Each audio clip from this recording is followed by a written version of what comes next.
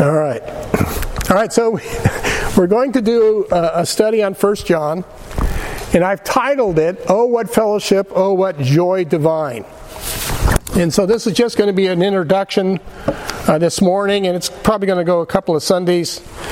And you know how introductions can go sometimes. They can be just as dry as dust. So we'll see. Leaning on the everlasting arms. That's right, leaning on the everlasting arms. So that's what we're going to do. We're just going to do an introduction before we actually get into the meat of the epistle. So I'm going to cover some particulars, points, purpose, and the protagonists of this epistle. Okay? And we may get as far as the points. We'll see. So in the beginning, all right, so I'm going to go ahead and read John 1, verses 1 through 4, so at least we have Scripture in our minds. And it says, that which was from the beginning, that which we have heard, which we have seen with our eyes, which we have looked upon, and our hands have handled of the word of life. For the life was manifested, and we have seen it, and bear witness, and show unto you that eternal life, which was with the Father, and was manifested unto us. That which we have seen and heard declare we unto you, that ye also may have fellowship with us, and truly our fellowship is with the Father and with His Son Jesus Christ. And these things write we unto you, that your joy may be full. Father in heaven, we come to you now, Lord God, and I desperately need your help as we begin this study. Lord, this is a very deep book, a very important book, especially in these times. And so, Lord God, I look to you to help me to bring out the truth that's contained in this word about a very important matter, and that is our fellowship with you. I pray, Father in heaven, that you would open this book to our hearts and to our minds, that, Father in heaven, we would know the blessedness of having fellowship with you and with your Son. We ask these things in Christ's name. Amen. So, the first blank on your worksheet is the author, and that, of course, is the Apostle John. The Apostle John will go in the blank. The Apostle John is the author of the 1 John, 2 John, 3 John. He's also the author of the Gospel according to John, and he's also the author of the book of Revelations. Okay, so that's it. So John's name means Jehovah is a gracious giver. And that'll go in your blank. Jehovah is a gracious giver. In the Hebrew, John's name means Jehovah has graced, or has shown grace. The Hebrew name is a conjunction of two words, Jehovah, or Jah, or Yah, I should say, Jehovah Yah, and Karen, which is the Hebrew word that means to show grace, to show mercy, to bestow favor. So John's name means Jehovah is a gracious giver. So on your blank, the gracious giving nature of God is seen throughout John's Gospel. The gracious giving nature of God is seen throughout John's Gospel. John 1:12. But as many as received him, to them gave he power to become the sons of God, even to them that believe on his name. John 3:16. For God so loved the world that he gave his only begotten Son, that whosoever believeth in him should not perish, but have everlasting life. For God sent not his Son into the world to condemn the world, but that the world through him might be saved. John 6:31-32. Our fathers did eat manna in the desert, as it is written, he gave them bread from heaven to eat. Then Jesus said unto them, Verily, verily, I say unto you, Moses gave you not that bread from heaven, but my Father giveth you the bread, giveth you the true bread from heaven. As you read through John's Gospel, time and time again, you're going to read about God giving us something. So he's a very gracious God, a very giving God. And of course, the culmination of Jehovah's gracious gift is who? Jesus Christ. Jesus said in John 15:13, Greater love hath no man than this, that a man lay down his life for his friends. So Jesus gave his life for you and me. That is a gracious, giving God. The Apostle Paul, in writing about this gracious Jehovah, wrote in the epistle to the Romans, Romans 8:31-32, What shall we then say to these things? If God be for us, who can be against us? He that spared not his own Son, but delivered him up for us all, how shall he not with him also freely give us all things? So God is a very gracious and giving God. And you know what? What God has given to us in grace, He will never take away. He will never take it away. He's not, and this is probably not politically correct today, He is not an Indian giver, right? Of course, if you know your Western history, it's the other way around. He's not a white man giver, all right? So whatever He's given in grace, He will not take away. Something else on your worksheet, John is also referred to as the disciple whom Jesus loved. The disciple whom Jesus loved. John 21:20, then Peter turning about seeth the disciple whom Jesus loved following. That's speaking of John. That's speaking of John. It's interesting, in John's gospel, John never mentions his name. He never mentions his name. He speaks of himself. Is that in the third person? Yeah, he never mentions his name. He speaks of himself in the third person. About 5 times, if you look through the Gospel of John, you'll discover that 5 times John is referred to as whom Jesus loved. Whom Jesus loved. Now, the number 5. That's kind of interesting. Now, some say that this is purely coincidental. That 5 times we read about John, whose name means Jehovah is gracious, is a gracious giver. But yet he's mentioned 5 times in his gospel that he is the one whom Jesus loved. Now, a lot of folks will say, well, that's just purely coincidence. But if you've been around here for very long and you've heard people preach and teach the Word of God, we know that God just doesn't fill His book with coincidences, does He? No, there's reason for some of this stuff. So, I got to thinking about this, and can anybody in here tell me what the number 5 represents in the Bible? What's a type of? Anybody? Death. Very good. Death. So on your worksheet, often in the Bible, the number 5 can be associated with death. Now stick with me, I've got a point here. Asael in 2 Samuel 2:23, Abner, 2 Samuel 3:27, Ishbosheth in 2 Samuel 4:5-6, Amasa in 2 Samuel 20:10. What do all of these men have in common?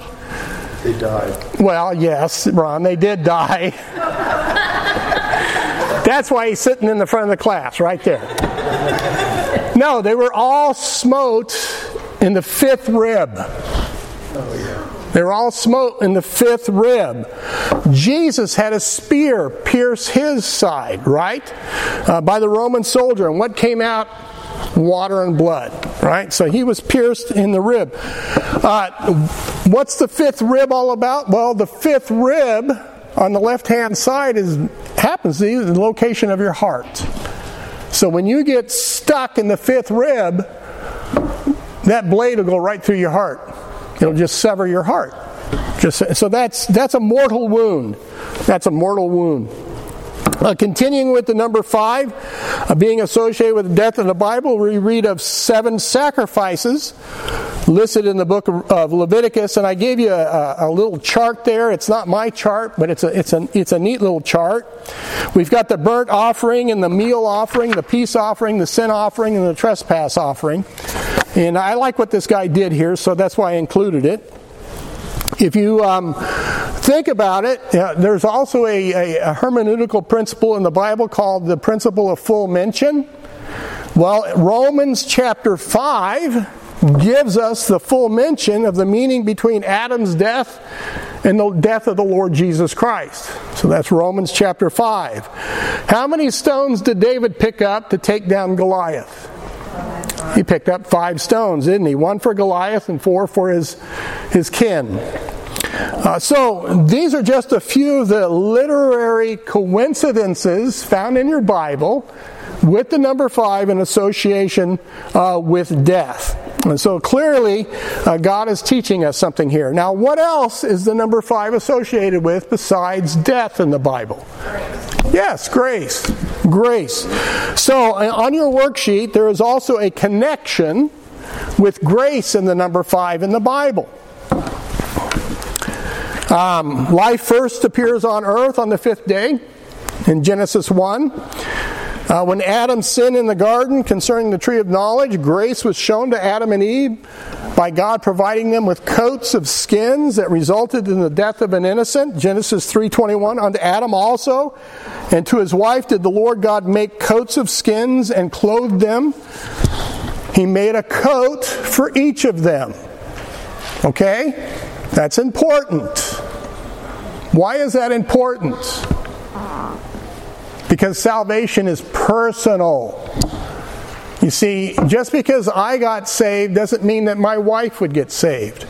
Salvation is a personal thing. That's why there were 2 coats made to cover both Adam and Eve's nakedness. So unto Adam and Eve an innocent was slain to cover their nakedness.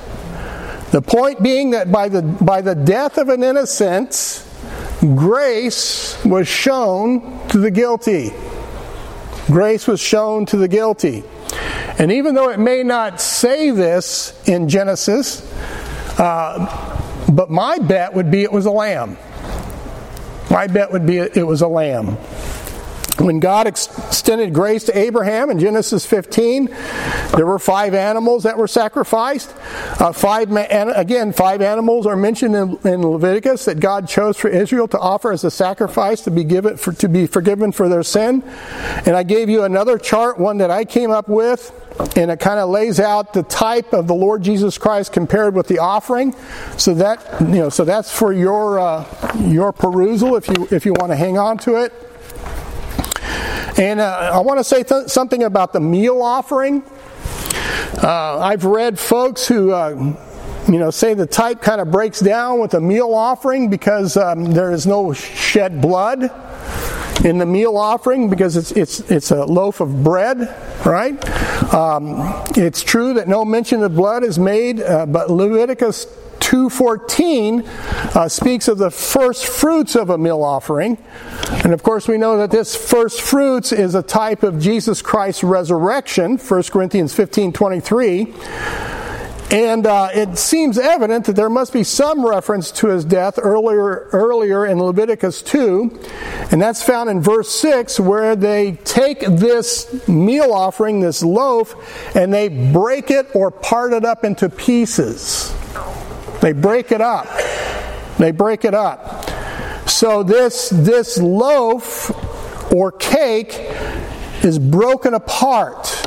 So it's a type of the broken bread that represents our Lord Jesus Christ. Remember in Matthew 26:26? And as they were eating, Jesus took bread and blessed it and brake it and gave it to the disciples and said, "Take, eat, this is my body." This is my body. So that does represent the Lord Jesus Christ's death on the cross. Something interesting, the Hebrew word for cake in Leviticus 2:4 speaks of a pierced cake. Now I know I've watched my wife bake something and she'll poke holes in it. I don't know why she does that. But she pokes holes in it. Well, that's the same thing with this bread. This bread is pierced before it is baked. Now, who do we know who was pierced? Right, and what is fire representative of? Judgment. So Jesus Christ was pierced to take upon himself our judgment. All right, so that's just a little bit of Bible study. So on your worksheet, one could say that grace and death cannot be separated. Cannot be separated. Romans 5:15 says, "But not as the offense, so also is the free gift.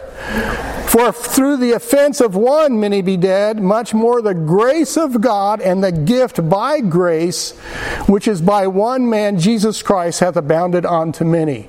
You cannot separate death and grace. Romans 5:17, for if by one man's offense death reigned by one, much more they which receive abundance of grace and of the gift of righteousness shall reign in life by one, Jesus Christ. So death and grace are inseparable. That's why the number 5 represents both death and grace. You see that? So by the death of Jesus Christ, we receive grace and eternal life from the Father. Hebrews 2:9-10.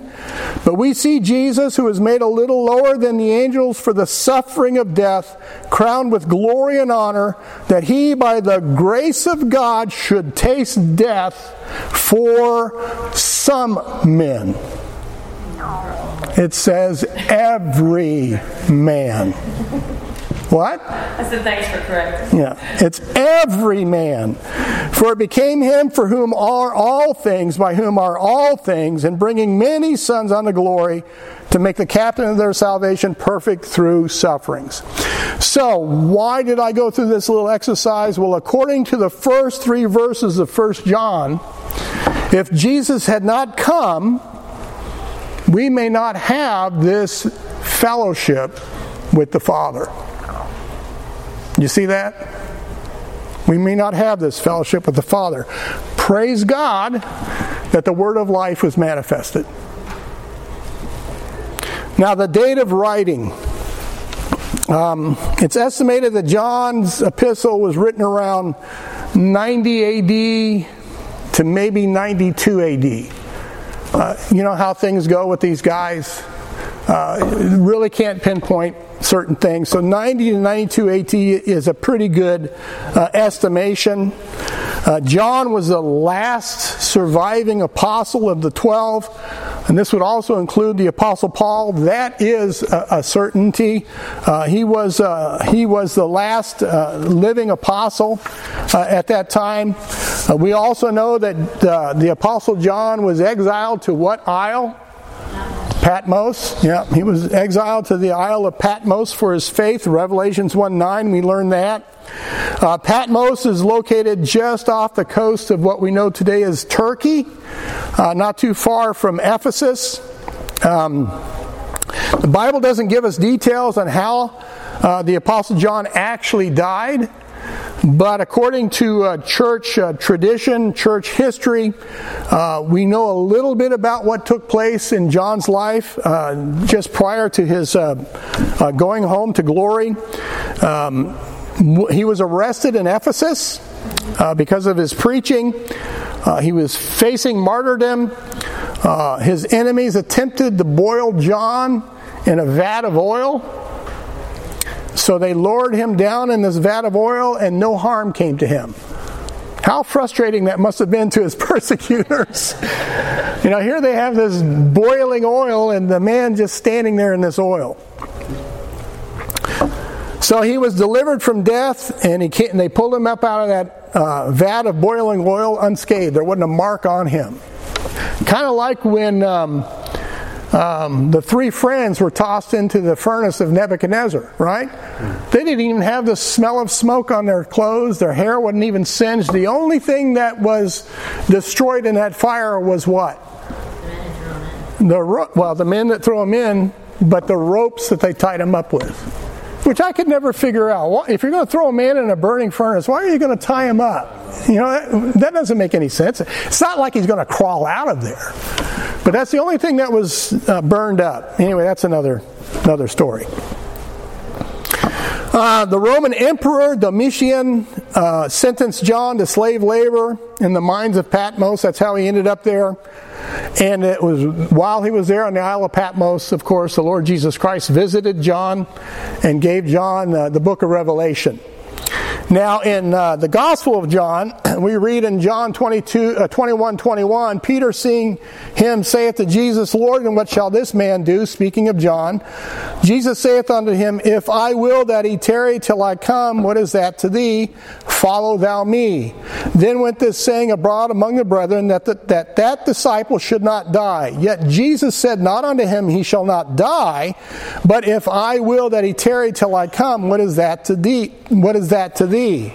This is the disciple which testifieth of these things, and wrote these things, and we know that his testimony is true.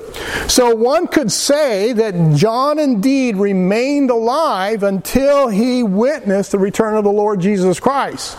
Because is that not the theme of the book of Revelations? And did not John see the vision of the Lord's return?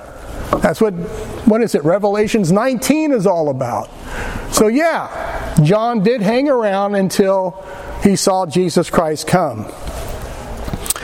Then the Roman Emperor Nerva, the Median successor, freed the Apostle John from the Isle of Patmos and allowed him to return back to Ephesus.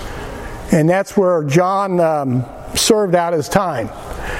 And they believe that John died a very old man around about 98 AD. About 98 AD. He's the only apostle to have died peacefully. The only one to die peacefully. Now, points about the epistle. Again, this is all just introduction. On your worksheet, Paul is said to be the apostle of faith.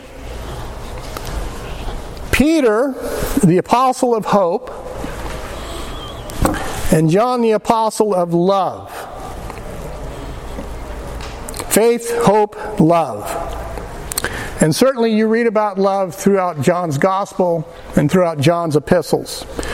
So by all three of these men being inspired by the Holy Ghost, we have that trinity of faith, hope, and charity that 1 Corinthians 13:13 talks about.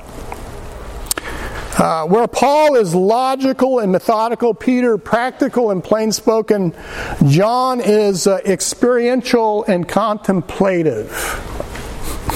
Big words, I know. When you're reading the epistles of Paul and Peter, you find the doctrines, the reproofs, corrections, and instructions, but you find them in nice packaged parts, don't you? Yeah, they're very logical. They're very easy to outline, very easy to see. But when you come to John's epistle, it's a different animal altogether. Because in John's epistle, who in here has read 1 John? Okay. Now when you read through 1 John, it's not in nice little logical sequences, is it? Well, the reason for that is because John teaches upon recurrent themes. He'll mention a theme and then he'll move on and then he'll mention that theme again. And what he does is he builds layer upon layer upon layer of truth. Some folks refer to this as circular reasoning. He begins at a point and he adds to that point, always returning back to it. And I'll give you an example here in just a few minutes. John's epistle is written from the perspective of experience and contemplation for the intention of assurance. I'm going to say that one more time. I don't think it's on your worksheet. John's epistle is written from the perspective of experience and contemplation for the intention of assurance. He wants to assure you of something. And so he builds upon these truths layer after layer after layer, laying down a firm foundation. Often you'll read the phrase in John's epistle, hereby we know, or we know, or hereby we perceive. Constantly he's saying that. This contemplation, this scrutiny, this message which we have heard of him declare unto you, 1 John 1:5, is focused upon a person. Focused upon a person. The Word of life, the eternal life. This Word of life John wrote about in his Gospel, and John writes in his Gospel what he and others had witnessed and experienced of the Word of life. That's what the Gospel is all about. So the first three verses here that he's talking about, which we have handled, which we have seen, which we have heard, that's the Gospel of John. That's the Gospel of John. He's writing from an eyewitness standpoint. That's why he says, hereby we know. I was there. I was there. Now, John writes in his epistle that we also may know this same experience of fellowship with God, who is light, righteousness, and love, and with his Son, Jesus Christ. Because that's what John desires for us. That's what John desires for us. And this fellowship with God would not be possible if it were not for 3 points that John writes about in this epistle, and he builds upon. The first one is the manifestation of the Word of life. That's your blank there. The manifestation of the Word of life. The first essential for fellowship is this manifestation of the Word of life, that is eternal life, who is the light that lighteth every man that cometh into the world. John 1:9. On your worksheet, what John writes in this epistle are declarations of truth to be believed, and not so much the reasoned arguments for that truth we believe. Okay? Declarations of truth versus the reasoned arguments for the truth. 1 John 5:11 it says, and this is the record, that God hath given to us eternal life, and this life is in his Son. He that hath the Son hath life, and he that hath not the Son of God hath not life. That's pretty black and white, isn't it? That's pretty plain and simple. That's a declaration of truth. On your worksheet, this is a declaration of an established fact. This was not written for the purpose of debate. This is written in the record book of heaven. You do not argue against this. John repeatedly uses this word record in his gospel. John utilizes the word record 10 times as a confirmation of the truth that he has personally, firsthand witnessed, and in confidence declares this to be true. John 19:35, and he that saw it bare record, and his record is true. And he knoweth that he saith true, that ye might believe. So on your worksheet, the word record is to give official testimony to that which one has seen, heard, and experienced is true, and that therefore the testimony can be recorded as true in the books. So we're getting an eyewitness account. An eyewitness account. In John's Gospel, this declaration of truth is seen in that we know we have eternal life. Why? Because God declares it so. It's not my declaration. It's not John's declaration. It's God declaring this. And who am I to argue with God? But a lot of people do. A lot of people do. John 1:12. But as many as received him, to them gave he power to become the sons of God, even to them that believe on his name, which were born not of blood, nor of the will of flesh, nor the will of man, but of God. That's pretty straightforward. John 3:16 through 18. We all know this practically by heart. For God so loved the world that he gave his only begotten Son, that whosoever believeth in him should not perish but have everlasting life. There's no debate there. It's pretty clear. For God sent not his Son into the world to condemn the world, but that the world through him might be saved. He that believeth on him is not condemned, but he that believeth not is condemned already, because he hath not believed in the name of the only begotten Son of God. That is so simple and so clear. John 5:39, he says, search the Scriptures, for in them ye think ye have eternal life, and they are they which testify of me, and ye will not come to me that ye might have life. John 11:25, Jesus said unto her, I am the resurrection and the life. He that believeth in me, though he were dead, yet shall he live, and whosoever liveth and believeth in me shall never die. Believest thou this? These are declarations of truth. These are not up for debate. This is not up for arguments. These are very clear declarations of truth.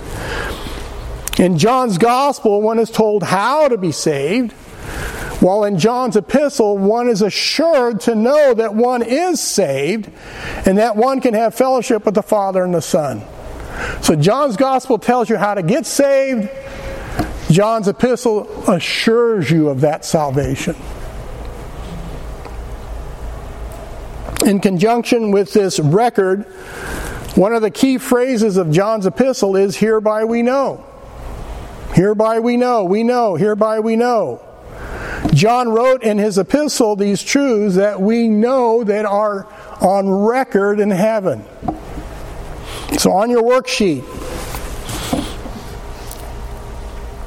again, I'm going to reiterate, these truths are not the reasoned arguments of faith as presented by the Apostle Paul, but statements of faith declared by an eyewitness of these truths. We have an eyewitness account. In John's epistle, he provides proofs so that we can know we have eternal life because of certain corroborations we experience by fellowship with God, who is light, righteousness, and love. Is everybody keeping up? Yeah, can you say the planks one more time, the second plank? Reason arguments and Statements of faith. These truths are not the reasoned arguments of faith that are presented by the Apostle Paul, but statements of faith declared by an eyewitness of these truths. Yeah. That's one of the hiccups of working with a worksheet. I just don't know if my brain's awake enough yet to... Yeah, you're moving faster than normal today. Because I have a lot of material to cover. I know, but we're having a hard time keeping up a little bit. Okay, I'll slow down. Thank you. So on your next blank on your worksheet, both our... Too slow? That's perfect. Okay. Both our relationship with God and our experience of God, that is our fellowship with God, are dependent upon the Word of life, who is that eternal life. It is through Jesus Christ that we have fellowship with the Father. So 1 John 1:3, that which we have seen and heard declare we unto you, that ye also may have fellowship with us, and truly our fellowship is with the Father and with His Son Jesus Christ. So on your worksheet, in John's Gospel, the emphasis is faith in the Son of God. In John's epistle, it is fellowship with the Son of God that is emphasized. Faith and fellowship. Good? Okay. I really struggled with providing a worksheet. I really did. Okay. Number 2. good job. Okay. Number 2. The second essential for fellowship is the unction from the Holy One. Unction. U-N-C-T-I-O-N. It's right there in 1 John, Kaylee. Now here, I'll give you an example how the Apostle John layers truth upon truth upon truth. Jim, Yes, ma'am. can you give me a verse, chapter verse, where it says fellowship? I'm headed that way. Okay. I know. But because you asked, Pam, it's 1 John 2:20. But I am headed that way. Okay. Thank you. You're welcome. Thank you for asking. So I want to show you how John layers truth upon truth upon truth. And this is just one of the many examples. So, on your worksheet, this is important for us to understand. Sonship is not acquired through fellowship with God. But fellowship with God is the issue and fruit of sonship. All right? So sonship is not acquired through fellowship with God, but fellowship with God is the issue and fruit of being a son of God. That make sense? Okay. The relation of sonship is established through our personal faith in what Jesus Christ has accomplished for us on the cross through His death, burial, and resurrection. I read all of those verses. Hereby we know, right? John 1:12, but as many as received Him, to them gave He power to become the sons of God. That word power is also the word authority. So if you receive Christ as your personal Lord and Savior, you are now an authorized son of God according to the Father in heaven.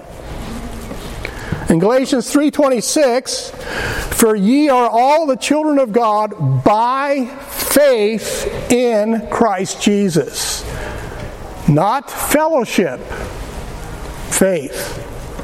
1 John 5:1, whosoever believeth that Jesus is the Christ is born of God, and everyone that loveth Him that begat loveth Him also that is begotten of Him. That is a fixed fact.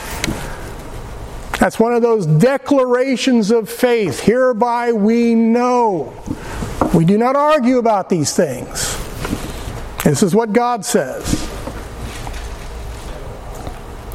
Do you remember when Jesus spoke to Nicodemus? In John chapter 3?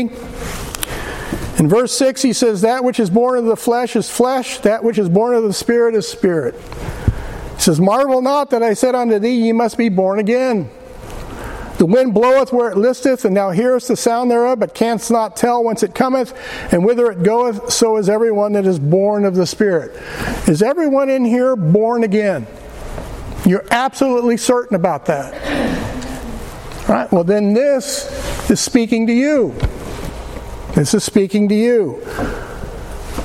On your worksheet, being born of the Spirit, we are now partakers of God's nature. Now, if that don't blow your socks off, I don't know what will. 2 Peter 1, verse 3 and 4. According as His divine power hath given unto us all things that pertain unto life and godliness, through the knowledge of Him that hath called us to glory and virtue, whereby are given unto us, there's that giving nature of Jehovah God, whereby are given unto us exceeding great and precious promises, that by these ye might be partakers of the divine nature. On your worksheet, this divine nature is eternal life. And the means of this eternal life is the indwelling Holy Spirit, the unction, Pam, of 1 John 2:20. Okay?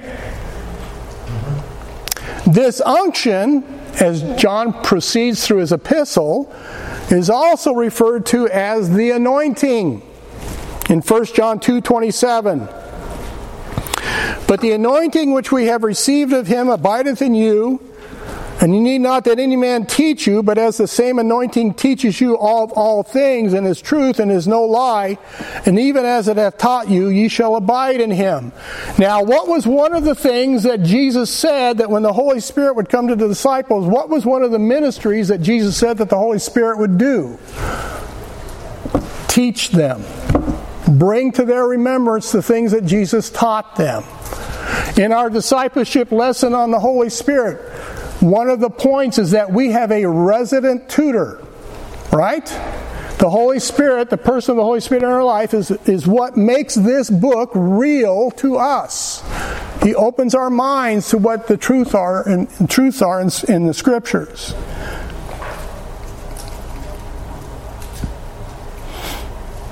Did I read 1 John 3:23? Okay. And this is the commandment. And this is the unction and anointing is now identified for us by John in 1 John 3:23 through 24. And this is his commandment, that we should believe on the name of his Son Jesus Christ and love one another as he gave us commandment. And he that keepeth his commandments dwelleth in him, and he in him.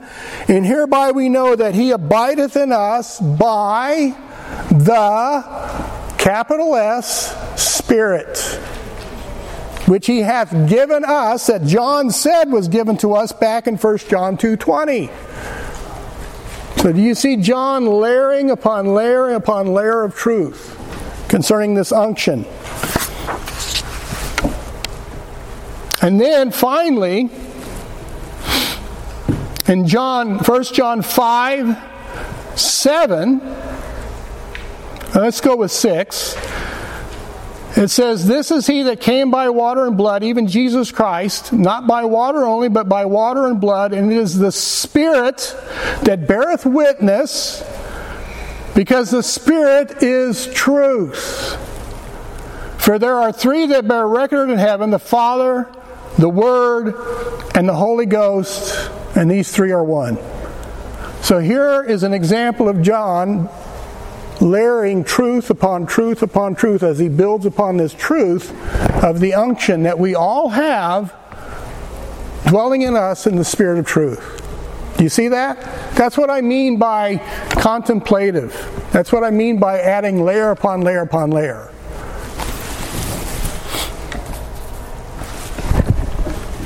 He writes these layers of truth throughout his epistle to provide assurances to his readers.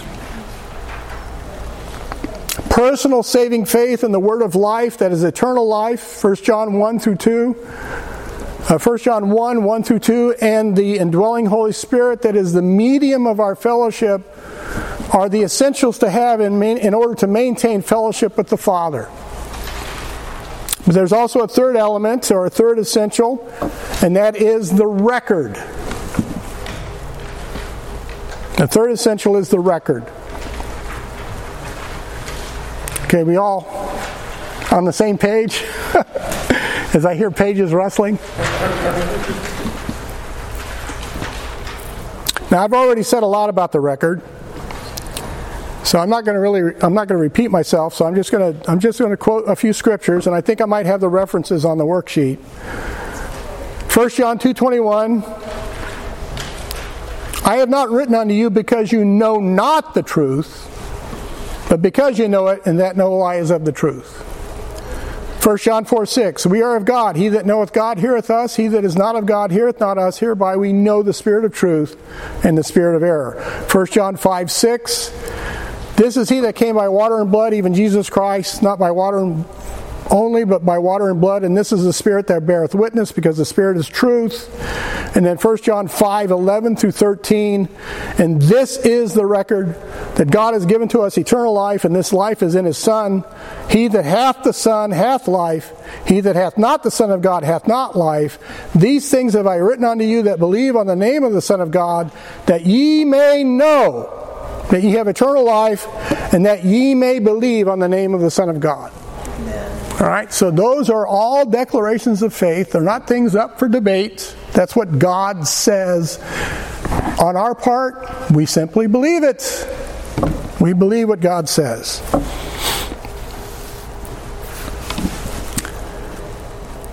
Now, we're coming to the theme, or the purpose.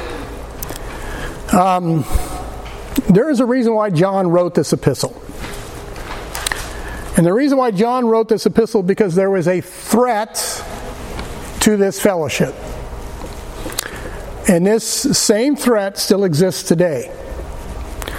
And that's kind of the reason, that's what's kind of compelling me to go through this study.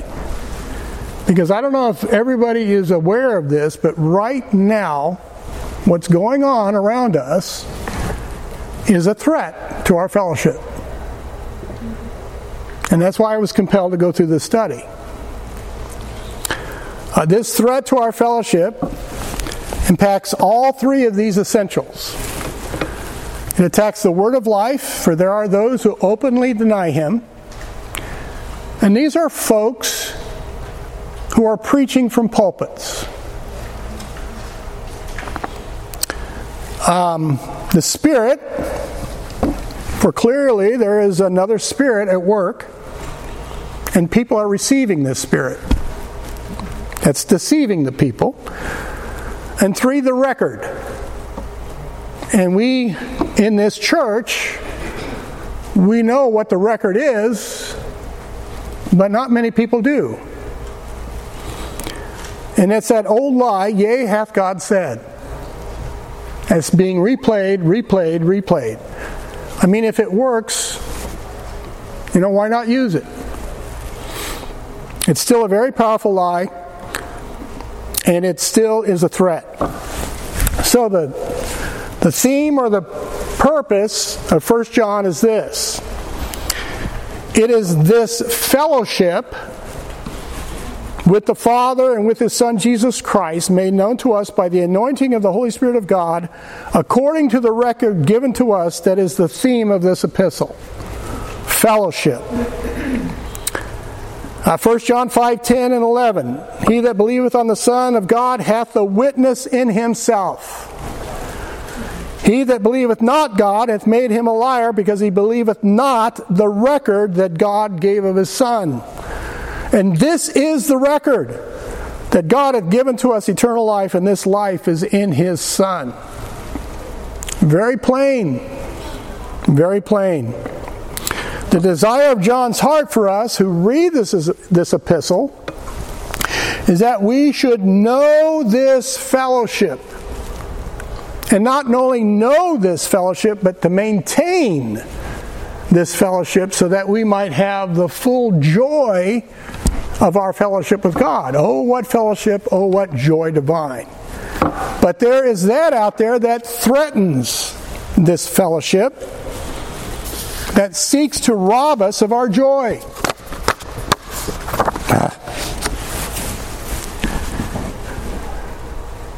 I'm going to have to stop. God desires fellowship with His creation. Would you agree to that? God knew the joy of this fellowship in the garden with Adam. Adam, prior to his fall, knew the joy of fellowship with God. So on your worksheet, fellowship implies by its very nature a reciprocal communication. Reciprocal communication between two or more parties. In other words, we need to talk. Right? What was that comedian's name? Joan Rivers. Can we talk? Yeah, we need to talk. To maintain fellowship, we need to keep that communication up.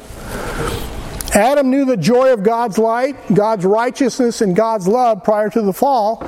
And in return, God displayed to Adam His light, His righteousness, and His love to Adam. All right, so there was that fellowship going on. Adam's life was rich and productive and meaningful as he walked in the light as he is in the light. As long as Adam walked in the light, he knew that joy. Psalm 36:9 says, "For with thee is the fountain of life, in thy light shall we see light." Adam knew and experienced this wonderful truth mentioned here in Psalms. He walked in the light. He fellowshipped. But when Adam fell, that fellowship was ruined. It was ruined. Adam could no longer enjoy the light of God. Why? Due to the darkness of sin that entered into that relationship. The darkness of sin had entered into the human race, and so this fellowship with God, between man and God, was ruined. And though God's love for Adam did not change, Adam's love for God changed. 1 John 4:18, there is no fear in love, but perfect love casteth out fear, because fear hath torment. He that feareth is not made perfect in love. Do you remember the story in Genesis when Adam heard the voice of God walking in the garden? What did Adam do? He hid. He was afraid of God. Whereas before the fall, he probably ran to meet with God. But now his love for God was replaced with being afraid of God. That's sin. That's that darkness. But Jehovah shewed grace, had shown grace. Remember, that's the meaning of John's name. The act of disobedience did not alter God's love for Adam. That's an amazing thought. That's an amazing thought. The act of disobedience did not alter God's love for Adam, and instead of immediately carrying out the sentence of physical death upon Adam, what did God do? He showed grace at that moment. Through the death of an innocent, on behalf of the guilty, God provided Adam a coat, a propitiation, to cover his nakedness. Genesis 3:21, on Adam also and to his wife did the Lord God make coats of skins and clothe them. Unto each an innocent was slain to cover their nakedness. As well as providing man with propitiation, a covering, Jehovah, who is gracious, also gave them a promise. You remember the promise? Genesis 3:15, and I will put enmity between thee and the woman, and between thy seed and her seed. It shall bruise thy head, and thou shalt bruise his heel. Now, who was God talking to at that time? The serpent. Right? The serpent who deceived Eve. God gave promise to Adam that fellowship would one day be fully restored, that the enmity that existed then, God will deal with that. And it would be annulled. And God and man would once again be reconciled. Romans 5:6-11. The consequence of sin, that is death, would be paid by another. Hebrews 2:9-15. And the instigator of this whole mess would be dealt with. Romans 20:10. The promised seed of the woman is Jesus Christ, who accomplished reconciliation between God and man through his death, burial, and resurrection. Romans 5:6-11. Remember, full mention of the death of Adam and the death of Christ. Romans 5. Turn to Romans 5. I want you to see this. I want you to look at this. This is one of my favorite passages in the Bible.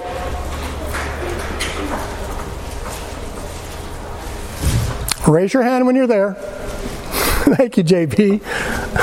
Thank you, JB. Romans chapter 5, verse 6. For when we were yet without strength, in due time Christ died for the ungodly. How many in here are ungodly? All right, we're ungodly. Okay, good. Everybody but Ron raise their hand. For scarcely for a righteous man will one die, yet peradventure for a good man some would even dare to die. But God commendeth his love toward us, in that while we were yet sinners, Christ died for us. Much more than being now justified by his blood, we shall be saved from wrath through him. For if when we were enemies, past tense, we were reconciled to God by the death of his Son, much more being reconciled, present tense, we shall be saved by his life. And not only so, but we also joy in God through our Lord Jesus Christ, by whom we have now received the atonement. Fellowship has been restored. Praise God. This atonement, the death of the innocent for the guilty, has restored fallen man back in favor with God. And now it is possible for all who repent of their sin, and that simply means to renounce one's own righteousness, put away your fig leaves, Adam and Eve, and put on yourself the coat that God has provided you in Jesus Christ. And then that fellowship will be restored. So on your worksheet, God has now made fellowship possible through the Word of life manifested to us by the incarnate Word that is Jesus Christ. Incarnate. That means the Word became flesh. In the beginning was the Word, and the Word was with God, and the Word was God. And the Word became flesh. John 1:14, and the Word was made flesh and dwelt among us, and we beheld his glory, the glory of the only begotten of the Father, full of grace and truth. It is this fellowship that John wants us to know and experience that he writes about in this epistle. 1 John 1:3, that which we have seen and heard declare we unto you, that ye also may have fellowship with us. And truly our fellowship is the Father and with His Son Jesus Christ, and these things write we unto you, the record, that your joy might be full, or may be full. So on your worksheet, John may also be called the apostle of truth. For along with love in this epistle, John also emphasizes truth. For one cannot experience fellowship with God without love for the truth. John 4:24, God is a spirit, they that worship Him must worship Him in spirit and lies. Truth. You better correct me. 1 John 3:18-19, mighty little children, let us not love in word, neither in tongue, but in deed and in truth. And hereby we know that we are of the truth, and shall assure our hearts before Him. 2 John 1, verse 1 and verse 2, the elder unto the elect lady and her children, whom I love in the truth, and not I only, but also all they that know the truth, that have known the truth, for the truth's sake, which dwelleth in us and shall be with us forever. So on your worksheet, it is this combination of love and truth that brings assurance to our hearts in relationship and fellowship with the Father. I'll address this in a moment, but there's another intended purpose of this epistle, and I mentioned it earlier, and that's to warn of a threat to this fellowship that we can know and enjoy.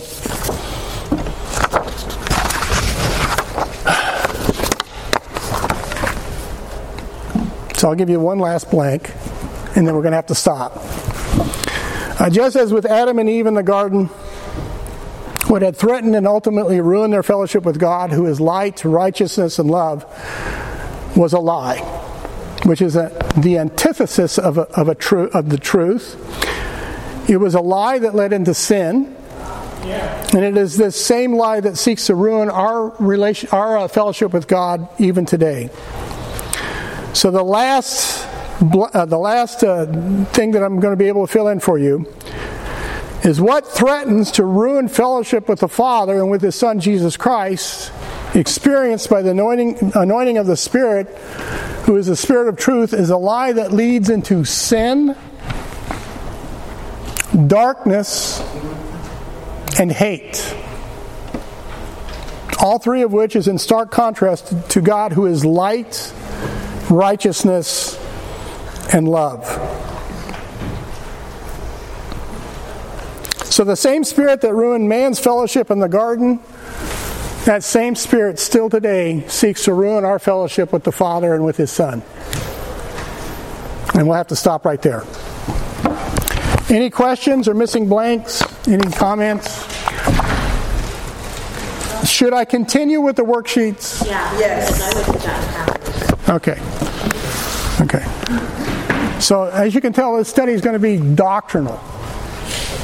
Okay, so. Thank you, Joe. All right, so let's go ahead and close out in prayer.